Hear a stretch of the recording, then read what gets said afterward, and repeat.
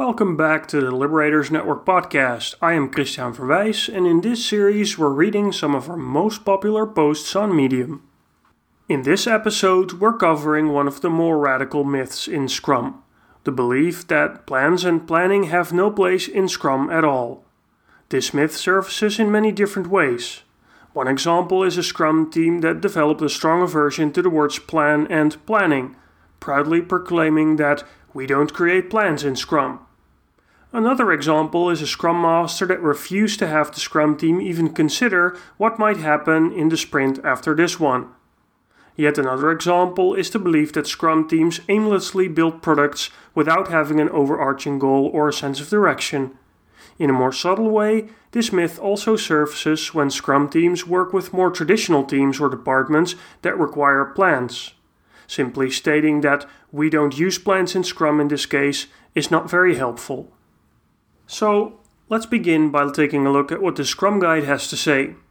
The guide makes 19 mentions of the word planning. Plan occurs 9 times. None of these occurrences are in the form of a thou shalt not.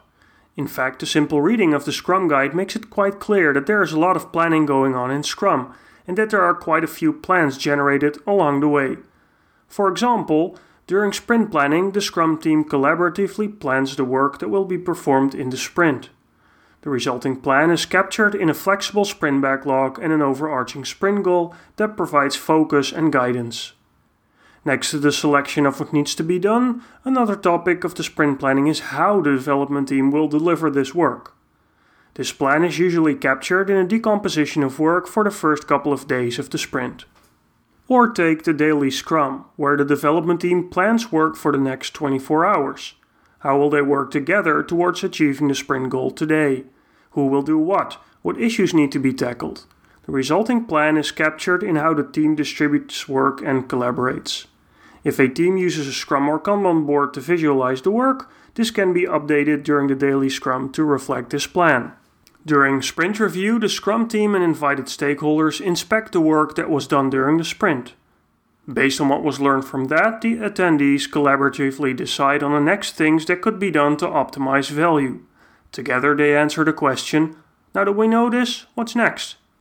This plan is then captured in the form of an updated product backlog and possibly an idea for a sprint goal for the next sprint. Or when we look at the sprint retrospective, the Scrum team inspects how they work together as a team.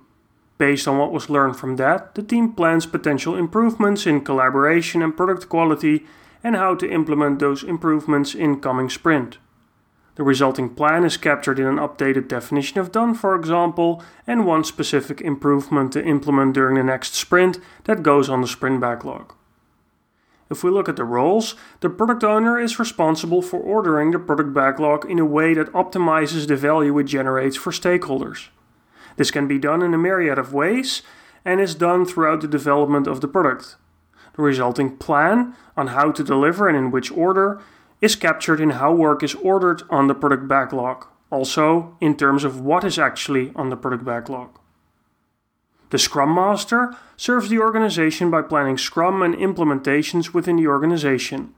This is not solely the responsibility of the Scrum Master. He or she works with other Scrum Masters, product owners, and whoever else is necessary to make this happen.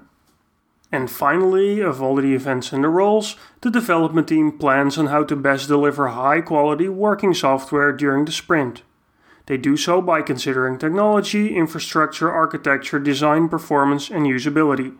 This necessarily requires a team to anticipate on a likely near future given their experience and what they know at this moment. The resulting plan, which is their anticipation, is captured in suggested work for the product backlog or work on the sprint backlog and potentially the definition of done. So if we only look at the events and the roles of the Scrum framework, we can already say that there's a lot of planning going on. There are a couple of takeaways from the list that we just talked about. The first one is that in Scrum, planning is clearly not the responsibility of a single role. The product owner, Scrum Master, and development team are all involved in the planning of work, but they do so from different perspectives.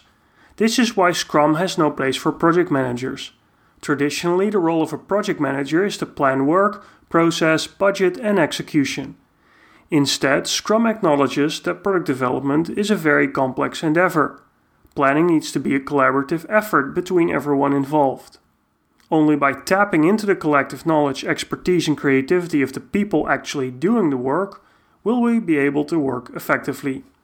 A second takeaway is that whenever we talk about plans in Scrum, we talk about plans as being a shared understanding, not necessarily, and usually not, a document. The daily plan that comes out of the daily Scrum is not a document, for example, but something that often only exists in the heads of the development team. It may be visualized on a Scrum board if the team so desires, but this is not necessary. The same goes for other plans that we mentioned. The purpose of plans in Scrum is to get everyone on the same page on the best course of action, not downloading and sharing that knowledge in the form of a document that can be passed around. Another insight is that Scrum teams actively look ahead, although they do so with full awareness that even a near future is difficult to predict. They work together to anticipate what might happen, but the detail of plans they create and the time they spend on creating those plans will rapidly decrease as the window moves further into the future. This is all fitting with complexity. And finally, product development is very complex, highly unpredictable endeavor. This means that a lot of planning is required as our plans change continuously. Scrum events may feel wasteful to some, but they are the minimal moments where this planning takes place, and that makes them very important. Let's take a closer look at product planning in Scrum. A corollary of the myth that we're busting today is that Scrum is more of a happy-go-lucky way of building products, without a clear sense of direction or an overarching plan. This equates Scrum to going on a hike while only looking down at what's right in front of your feet, causing you to get lost in the woods, walk in circles, or stumble into a hungry bear. We have to keep in mind that Scrum is a simple yet sufficient framework for complex product delivery. It describes only the minimal boundaries. Although Scrum does not prescribe how product planning should be done in detail, this does not mean that there is no product planning going on in Scrum. A product owner that is setting up and ordering a product backlog does well to take a broad perspective.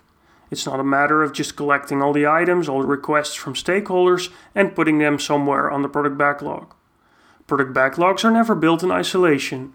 The first considerations come from the company vision and the business strategy. They will inform the product owner of what kind of product is needed, what features need to be part of it, and how it will generate value for the organization. Taken together, you can also call this the product vision. Because we don't deliver the product in one go, the product owner needs to think about a product strategy. In what rough order should features be delivered to stakeholders to generate value as soon as possible and to also learn? If a Scrum team is not releasing their increments every sprint, the product owner will also need a roadmap or release plan of some kind to give stakeholders a sense of what to expect at what points in time. Using all of the above, the product owner orders the product backlog and identifies objectives for upcoming sprints in a manner that optimizes value. The ordering and the content of the product backlog are the result of product planning, and this is an ongoing activity that continues as long as the product is being developed. And let us emphasize again here that we are not talking about hefty, huge documents when we talk about plans like product strategies, roadmap, or release plans. Most of the Scrum teams we work with have release plans that consist of a couple dozen stickies on a wall, or maybe a drawing on a whiteboard. The same goes for product visions, for roadmaps, for product strategies. Often a good roadmap is no more than a sequence of objectives for upcoming sprints. In a very real sense, the roadmap is the product backlog on its side. In the complex environment of product development, where change is continuous, detailed plans are a form of waste. So we should spend as little time on them as necessary, especially on putting those plans on paper, where they're very difficult to change and take more time. So what are some helpful tips? We have 3 for you in total. The first one is, don't skip the second topic of the sprint planning. This is where the development team creates a plan for how they will deliver the work selected in the sprint backlog. We generally find it helpful to ask development teams to decompose work for the upcoming days into more fine-grained tasks. They can decompose the other work items later in the sprint. And the second tip is that although it's merely a tool, we are big fans of Roman Pichler's product vision board as a simple way to capture the product vision. We like to fill in the canvas with the entire team and stakeholders present. And final tip is that when working with departments or teams that require plans, like a marketing plan or a testing plan, don't reject them out of hand. Help them understand that product development is highly unpredictable, and work together to find the simplest way to plan ahead while also remaining open to their needs. Let's move to some closing thoughts. In this episode, we busted the myth that there is no planning and there are no plans in Scrum at all. As it turns out, there is actually a lot of planning going on. The various Scrum events also generate a number of plans expressed through, for example, the product backlog, the sprint backlog, and the definition of done.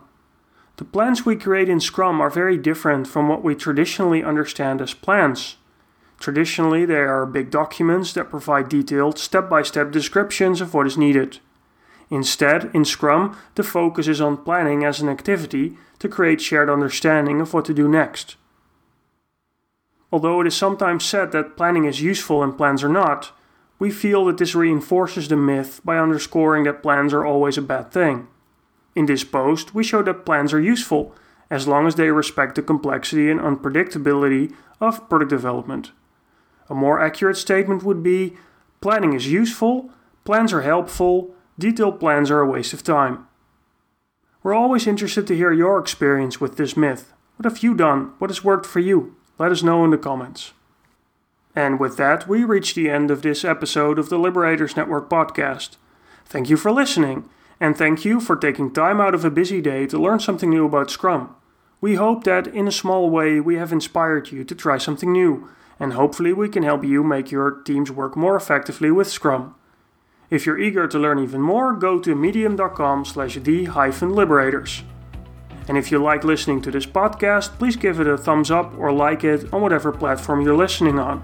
We really appreciate your support. Having said all that, thank you for listening and see you next time.